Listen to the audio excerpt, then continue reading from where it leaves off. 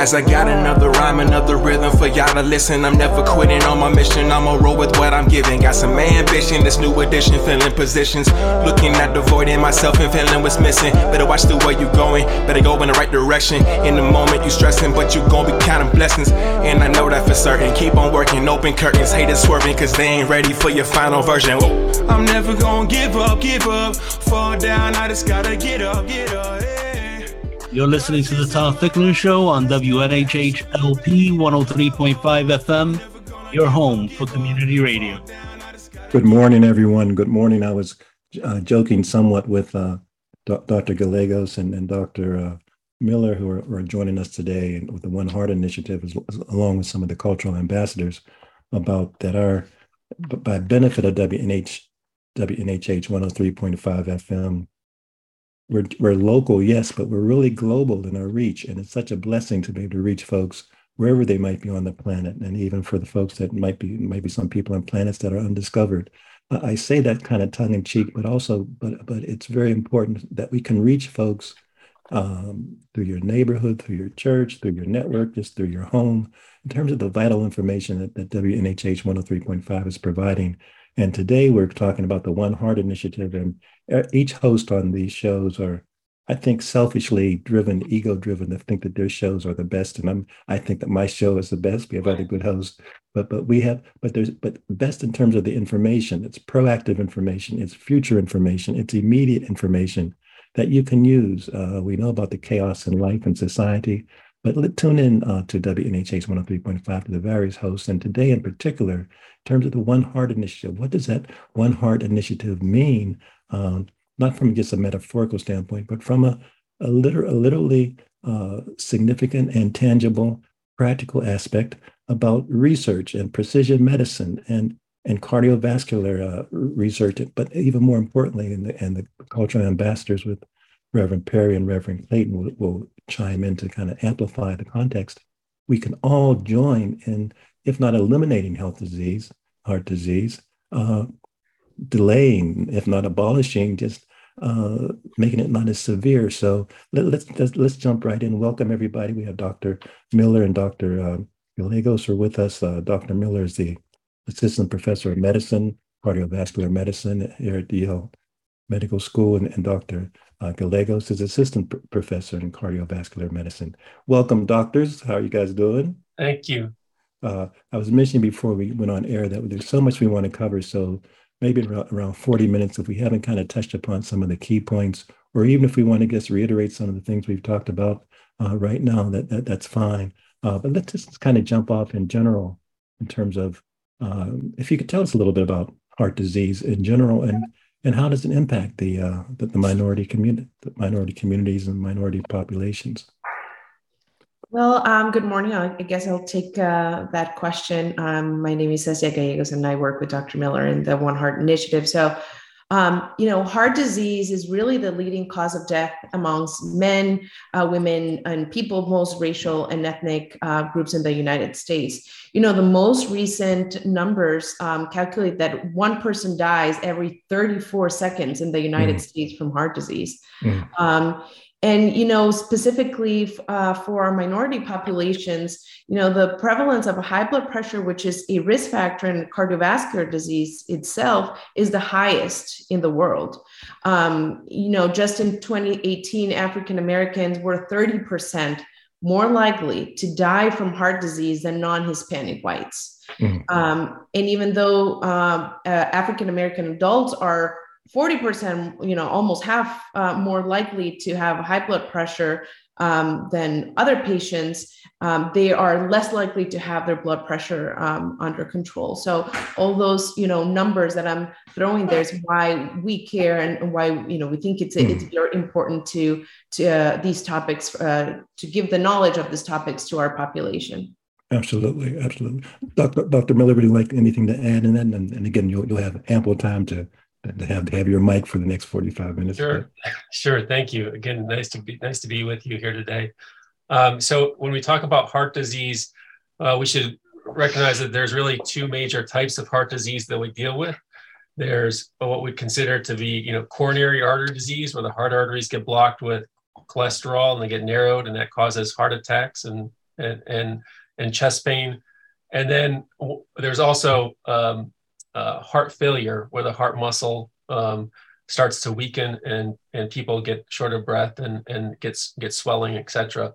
And those are related, but they can be distinct processes. And so one of the things that we're talking about is what's heart disease like in minority populations? Are there different ways that we can different types of heart disease that are more common in different populations of people, and evaluate people in different methodologies based on the likelihood of having one of those types of heart disease.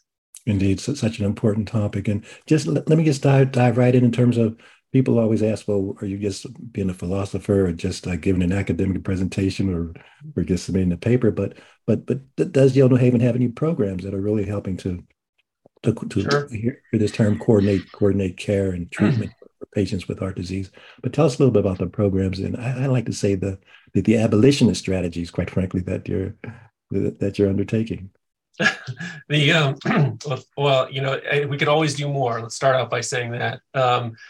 And the hardest job that we have is to take the things that are published, the research that is designed, and translate that into making an impact on an individual patient, right?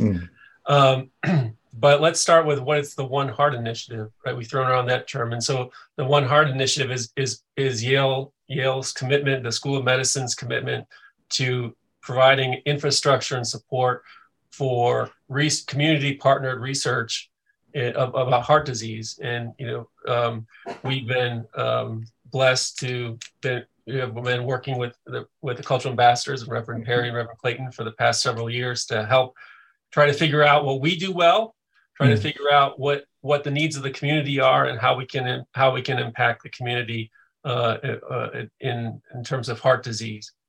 But on some specific things that I think Yale does do well and has programs to help people with heart disease. We have programs such as what's called the Transitional Care Clinics, which are clinics at the Sherman Avenue site, the 800 Howard Avenue site, the North Haven Divine Street clinics, where patients are followed very regularly and closely to make sure that we just didn't give you a diagnosis and set you free, but we said, okay, well, let's optimize all aspects of your cardiac care. Let's get you on the right medications at the right doses over time. Yale has problems. Yale has problems, but Yale has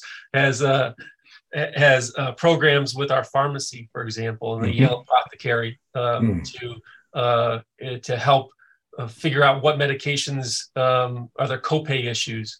Is there home delivery that we can allow for that allows for the delivery of medication? And our pharmacists have worked with our preventive cardiology group to design treatment strategies where a pharmacist can, you don't have to see a doctor every single time. You can come to a pharmacist and they can say, well, your blood pressure is still high. We should increase that dose, that medication.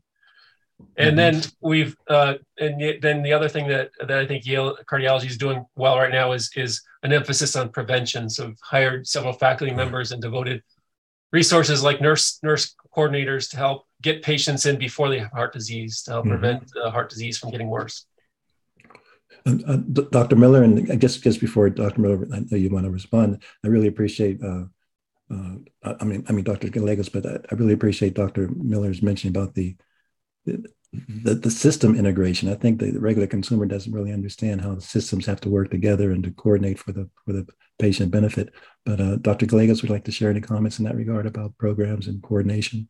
Yeah, and I think, several of our colleagues, for example, Dr. Erica Spatz, along with nursing, have started programs, for example, detection of high blood pressure in the community, and they've been coming out and taking blood pressures and, kind of creating or letting people know, it's like, okay, well, maybe we need to get you into our programs to start treating or preventing risk factors to developing heart disease.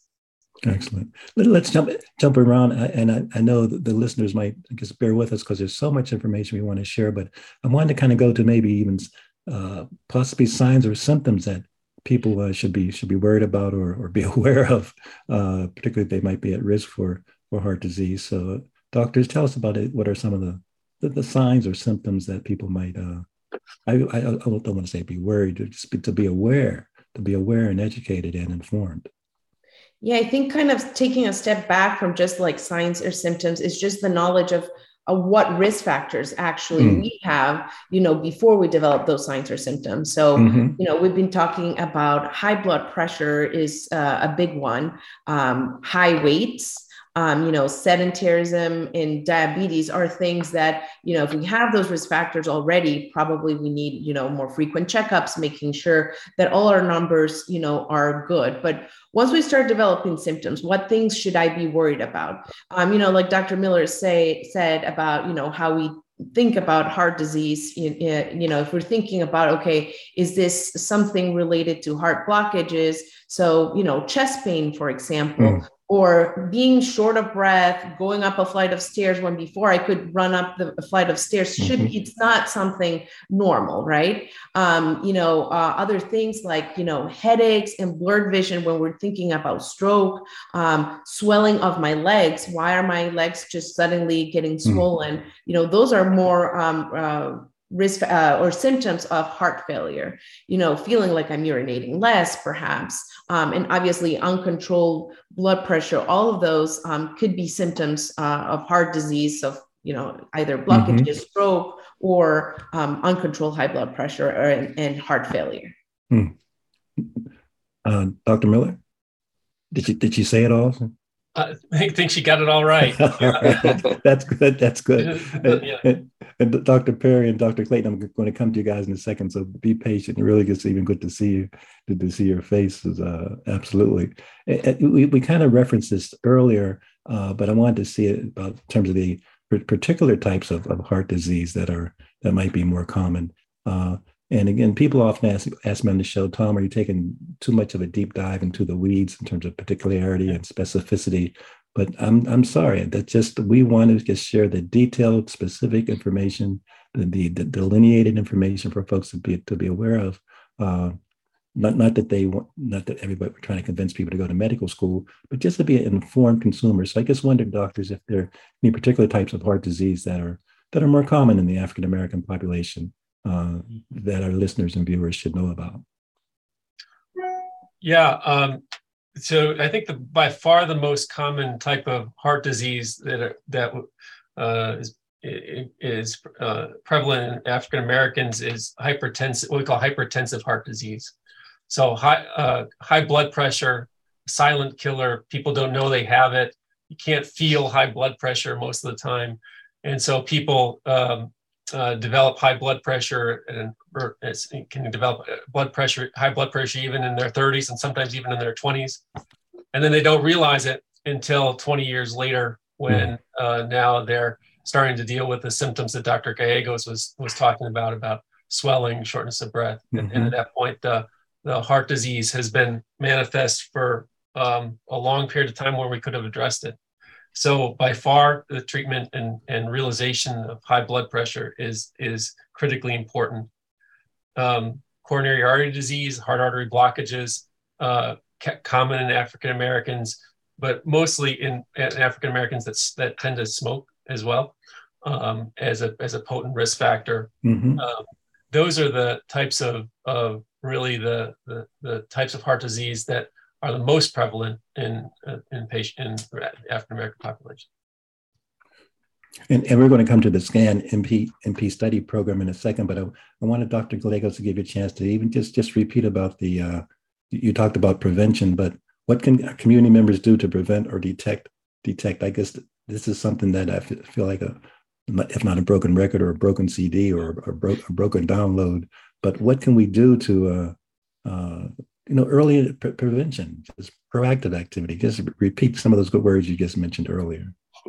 Yeah, Mr. Fickling. So, establishing primary care with a clinician is probably the first step, because that way they can get screened for things like high blood pressure. They can, talk about their weight, If is there the presence of diabetes, if they're smoking, what strategies do they have for smoking prevention? And then, once we start tackling those risk factors and we're able to prevent, and obviously if we find, by talking to their clinician, they might find symptoms that they thought they were normal. And there's like, oh no, well, I'm always tired because I'm just always tired. And then you realize, well, no, you're always tired because you have heart failure, because your blood pressure has been uncontrolled for years. So, just having someone to talk to that can be thoughtful and comprehensive about, all these risk factors is definitely the first step. I always tell my patients, not considering yourself super healthy is probably the first step, because then you say, okay, well, this is the time I need to have someone that can help me take charge of my health and work as a team to be able to deal with these risk factors. Great. Let's please, Dr. Miller. Yeah.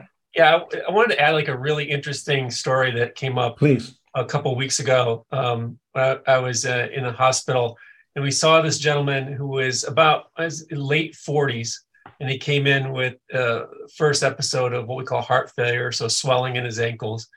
And what's great now about some aspects of our healthcare system, right, is that we have all this information that goes back now electronically, back to the early 2000s, so nearly 20 years worth of information.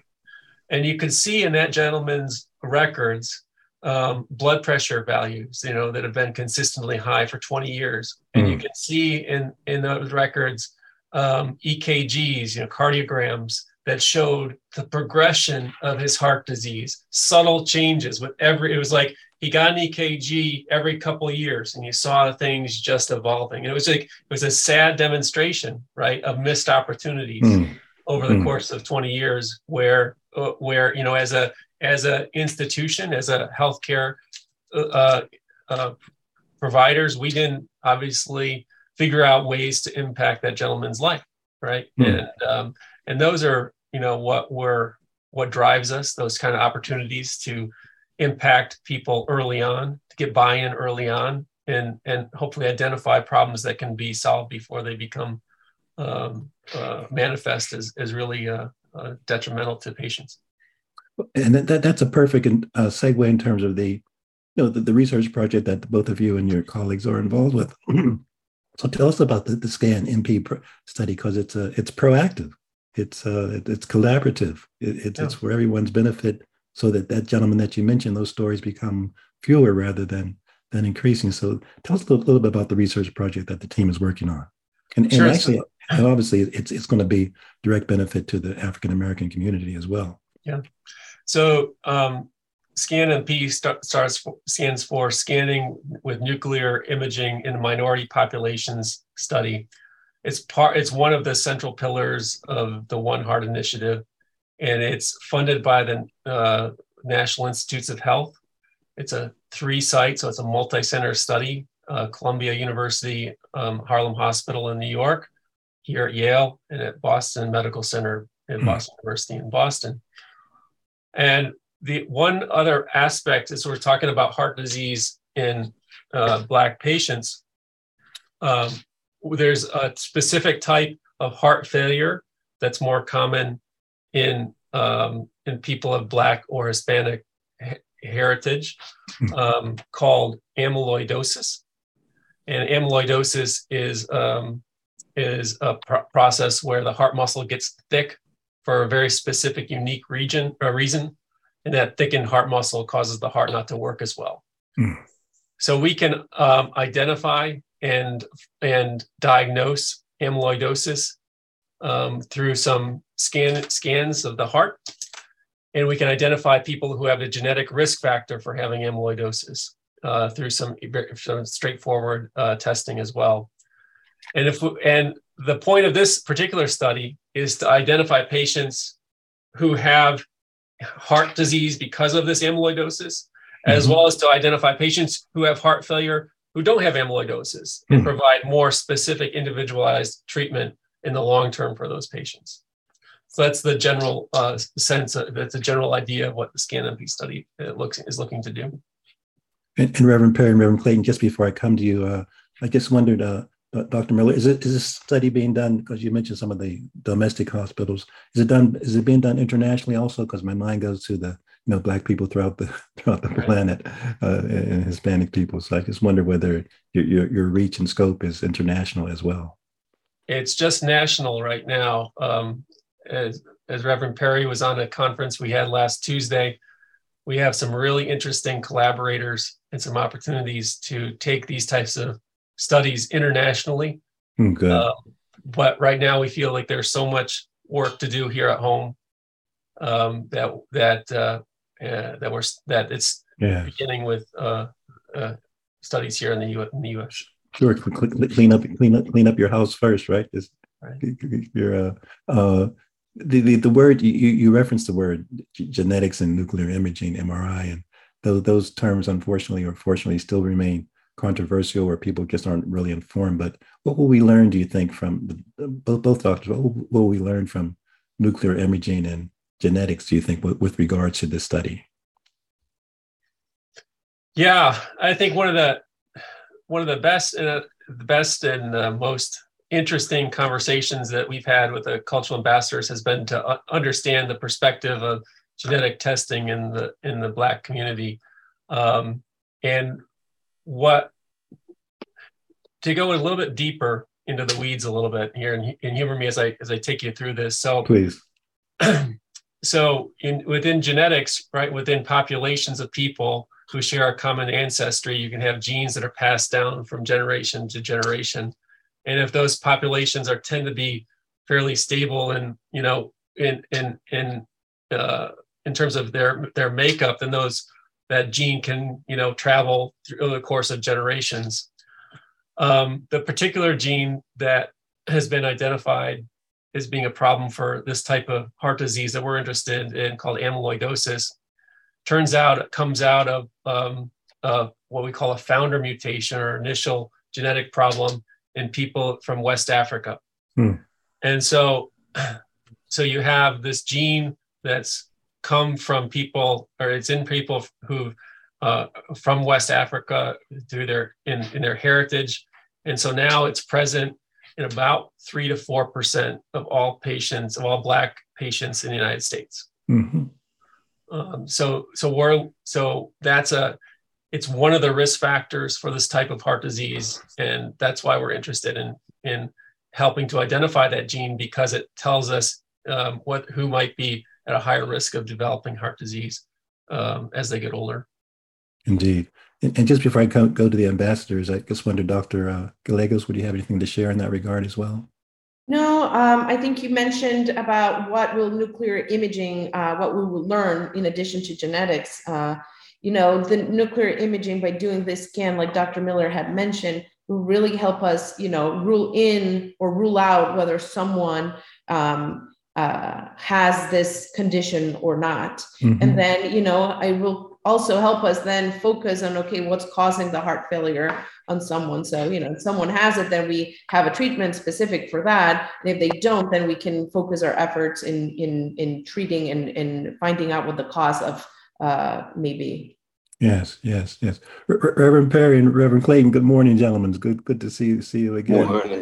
Let me kind of weave you guys in. It's around 11:27, and we'll go to 11:55. So again, we want to be sure we include all of the kind of our thoughts that we had that we composed prior to the show. But I guess one of your thoughts, Reverend Clayton and Reverend Perry, on how do you think African Americans will feel about when they hear this word genetic testing, particularly some people might know about the Henrietta Lacks and the cell situation and other medical history events that have been somewhat controversial, but particularly in terms of genetic testing, I just wondered your thoughts, what thoughts you might have about how African Americans might feel about genetic testing in terms of the historical past and hopefully a more positive future. Reverend Perry? Reverend Clayton, the Lord, we can call on, we could bring in. You can always call him the Lord. We can always call him indeed. And Mr. Perry, you go ahead, and I'll follow you on this. Okay, so here is one of our concerns with genetic testing at Yale, in particular, since we are in this community, it does have something to do with our understanding of what happens to the genetic testing that takes place with individuals. Is it just for one study, or is it passed on for other studies? Are there people profiting from this and individuals who are not? So that was one of our concerns, what is the integrity of the study when it deals with that? In terms of genetic testing, African Americans have been on, 23andMe and other places because we want to know. We really, really want to know about, whether genes have been passed down that may determine health for other members of our family. We want to know more about our culture and our history. And yet we don't really, it's ours. So even in 23andMe, we can opt out to say, we don't want you to pass this on. So that's an important facet for us. And the other thing that I think is significant here is that, to do the kind of testing that they're doing at Yale in terms of genetic testing and the nuclear imaging, the average Black person could not afford that. And so for, that is a travesty of our medical institutions, because the people who need it most are the people who can't afford it. So when with regards to the One Heart study, we are really interested in pursuing this, and this is one of the reasons we wanted this show on your program, Tom, so that we can get more people with the knowledge of the possibility that there may be this gene, that they may be able to help, but that it's so significant and so important when you look at the number of mortality rates with regards to African Americans and cardiac failure or heart failure. And so, it's just, I'm just glad that we're on the show, that we can talk about it. We could probably talk about it all day. We all know someone in our families who died of heart disease. We don't know the deep rooted understanding of why they died and what about prevention. But at least we're open the door now with programs like this to help us to understand better. And, here's the other thing I think is interesting is that when you talk about having a primary care physician who can give you information with regards to what your basic health needs, the average, I would think that the average young person or the average African American who does not have that kind of health insurance with his job, they only go when they get sick. They go to the emergency room when they get sick. The doctor doesn't give them this history. The doctor only treats them for what they go there for because there are other people waiting. So it's a vicious cycle that we have to work through. And so I am glad for this opportunity and the cultural ambassadors to work with the One Heart Initiative, because I think it's going to make a difference in terms of mortality rates among minority populations, and particularly those who are marginalized. Excellent. Reverend Clayton? Thank you, Tom. Wow. First of all, I thank Dr. Perry for those comments. I want to go in a different direction this morning. Sure. The history with African Americans in terms of genetics and the Henrietta Lacks story, it has a dark past. But Yale University is taking some or every precaution to safeguard people, to protect their medical information. They do so much to keep the medical records confidence because it's the law. and whenever possible, researchers try to connect the information, keep the information from their medical records. They keep their information from their caregivers, so that it's a private matter. It's not like it was years ago. So in the midst of the past, we have a great light before us. Yes. And it's needed. This genetic study is needed because how else?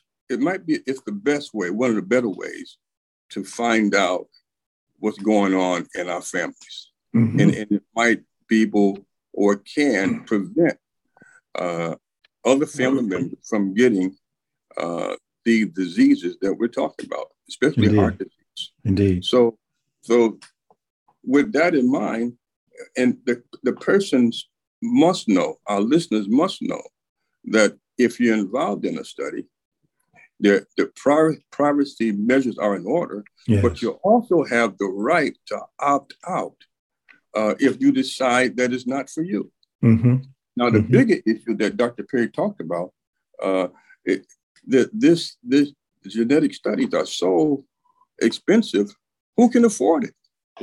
So we have to figure out a way to help those that need it the most to be able to get these treatments so that the people in our communities can benefit from them. And really so insightful. Dr. Tom, Miller, let me just mm-hmm. take you back here one more time. Sure. I think Reverend Clayton has hit it on the head on a number of things in terms of, like, after Henrietta Lacks and after the Tuskegee study, there are protocols in place. Mm-hmm. But again, we still have to be vigilant. Yes. Because you can sign up for a study and not really read the consent form where it says that your information will be used in other studies. And so I think that one of the things that the cultural ambassadors do is that when we do have people that we know in these studies, we go over this with them so that they can understand it and they can raise the questions. And that's an important part. Some of these consent forms are so convoluted and broad-based and so many pages in it that, people skip over and just go right to the bottom and sign and say, I'm in the study, I'm going to get this for free. No, we have to be vigilant, because even at Yale, there are some genetic studies that are going on that do pass on your information, and people are not necessarily aware of it. In fact, we turned down being a part of one of those studies. And I'm not going to mention the study, but we did, and so that's just the facts.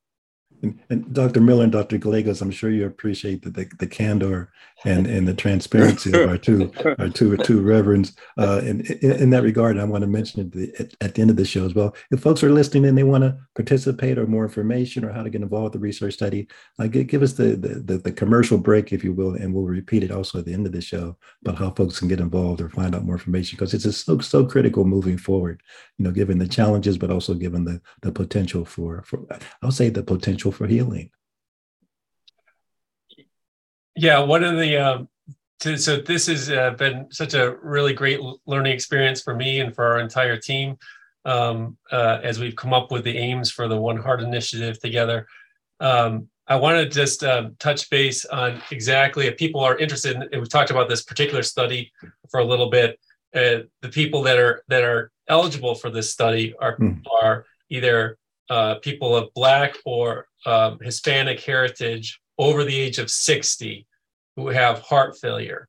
Those patients, we're doing this study to try to figure out why they have heart failure. Mm-hmm. And that's what we're trying to establish. And so that's the people that are eligible for that particular type of study. And as we delve into that study, the thing that struck me the most is we talked about hypertension and high blood pressure and people having heart failure because of high blood pressure. And actually, some of the times, we do this, I think, as physicians, we unfortunately, we can blame our patients and, well, why didn't so-and-so get their meds, or why didn't they were non-compliant, right? And what we're finding out is that this disease that we're studying looks just like high blood pressure. The heart looks very similar to somebody's high blood pressure. And we're seeing these patients now in their 60s and 70s saying, oh, you just didn't treat your high blood pressure for 40 years. It's your fault.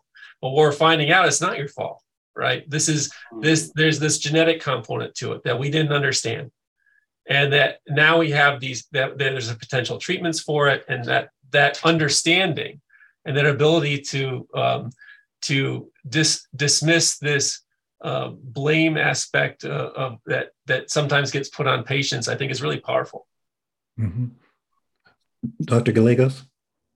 Yeah, no, and just kind of what Dr. Miller was mentioning about, the blame factor of things, even when we think about why do African Americans have higher rates for blood pressure? Actually, some research also shows that there might be a gene that makes African Americans more sensitive to salt. And then, that causes blood pressure, more sensitive to the effects of alcohol as well. And those are things that, of course you can prevent or treat, but, it's not a person's fault, necessarily. Obviously, there's all the risk factors like diet and weight and exercise, but there might be also a genetic component to that. Mm-hmm. I'd like to ask a question. Is this more prevalent in females versus males? I mean, that's a hard question because there may be more females in the field and less males, because males just don't live that long. It seems like African American males die younger than their counterparts here. But I'm just wondering, in your particular study with regards to this, it just seems like as a people, we do suffer from hypertension. We do eat the wrong salts. We eat the pork. We eat the ribs. We eat the salt. So, I mean, but in your study, do you find that women are more, there's a higher risk with women, with African American women than men? Actually, that's a great question, Reverend Perry. And it gets down to the issue of having the gene doesn't always mean you have the disease. So this gene goes to both men and women in the same proportion. So 50-50, right? It doesn't matter if you're a man or a woman. It's not a sex-linked gene, so to speak. But the people that get the disease tend to be more men. And so there's influences from outside on the gene, right? Just having the gene doesn't mean you get the disease, but maybe it's the gene in combination with some underlying hypertension that work together to make things worse. And so we don't understand why women tend to be less affected by this genetic heart failure problem that we're dealing with, but they do. But I do note in my clinical experience too, just, seeing the patients in clinic, that women do tend to seek medical attention much more than men, just in general, not specifically for that. So we might be seeing more of those patients. We're at 11:41 and we'll go to 11:55, but I wanted Dr. Miller and Dr. Gallegos share, if you would, if someone again wants to participate, would like more information. Is there a particular number or website, or what's the best way to kind of increase really gets the public awareness in our educational level?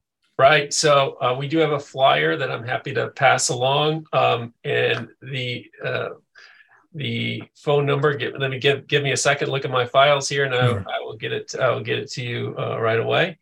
Great. And as we're breaking, everyone, as we kind of conclude for the next 14 or so minutes, any thoughts that are on your mind? Because this is such a rich discussion about how we don't want to replicate the past, can make the future a brighter one.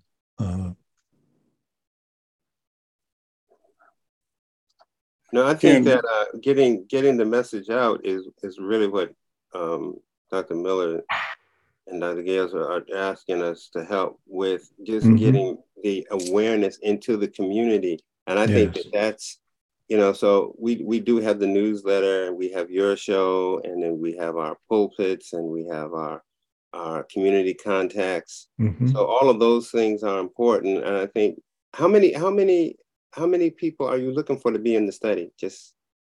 So there will be 800 people total across all 3 sites.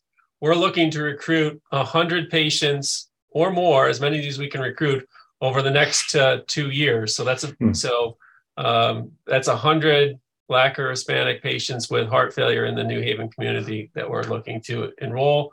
Those patients will get a standardized and protocolized evaluation for why they could have heart failure. They'll get at least 2 visits with us. They'll get, free testing as well as reimbursement for their time. So, what is that reimbursement, Dr. Miller? I knew you were going to ask me that.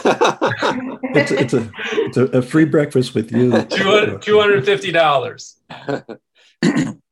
$250. Okay.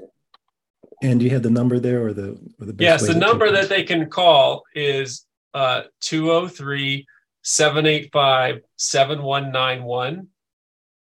It's 785-7191. And they can ask, say, I'm interested in the SCAN-MP study with Dr. Miller or Dr. Gallegos. Our nurse's name, research coordinator, is Cynthia, and she'll be the person who'd be able to contact them and get further information. And absolutely, please share the flyer, and we'll be sure to disseminate that as well. Reverend Clayton, I thought you were about to say something. Doctor, can you just go a little bit further on what's involved in the study for the patients, and how long exactly the time frame? Mm-hmm. Sure. So right. So if you're over 60 and you're Black or Hispanic and you have symptoms of shortness of breath, or even if you've been given the diagnosis of heart failure before, if we take a look at preliminarily, look at your record a little bit and make sure that there's nothing that would make you not a candidate. You get a physical exam, some questionnaires, an EKG, so a cardiogram, some lab tests, an ultrasound of your heart to look at the heart structure and function, the nuclear test to look for that amyloid disease we were talking about, and then the genetic test to see if there was the genetic component of that heart failure as well. Again, those are all research studies. We share those results with you, and we provide you with a summary of what we think is wrong in terms of the type of heart failure you might have. And as well, there is that compensation aspect of a $250 gift card. So how many visits will this take? 2 to 3 visits, depending on, whether or not somebody comes in directly for the pre-visit or not. One of those visits involves the testing, and one of those visits involves the going over the results of the testing. And that's so helpful, because folks just want to know in my life, you always encounter folks that say, oh, I'll volunteer for this or volunteer for that, and then they find out that there's some steps involved that they weren't aware of. So I really appreciate your question, Reverend Clayton.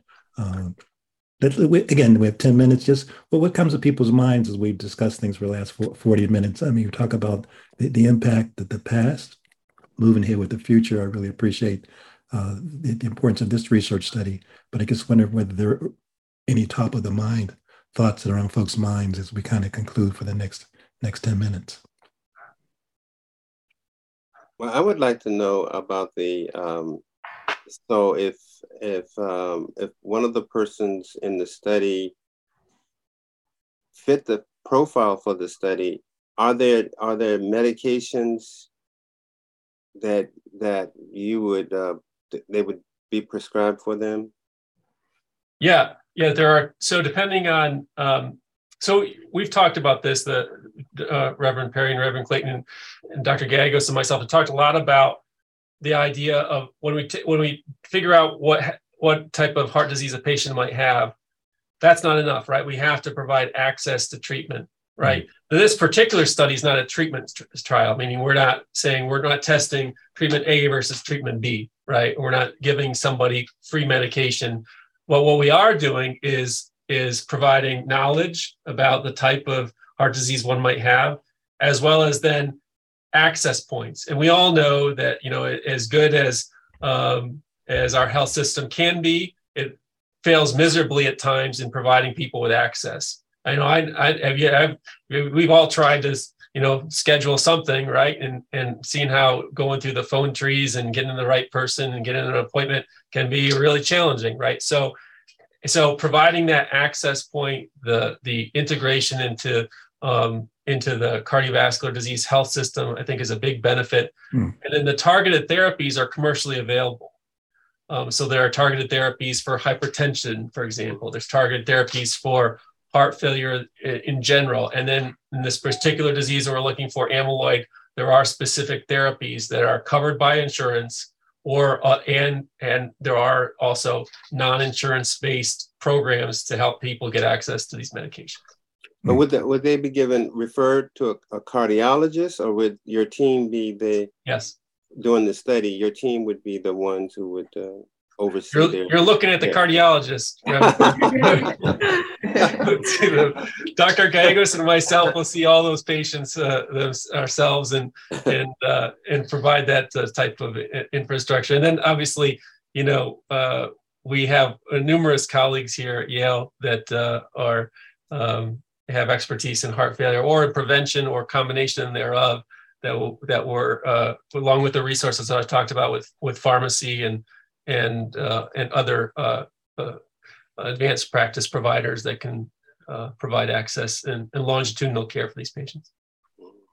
Dr. Miller, if the person was in Bridgeport or Branford, would they be eligible?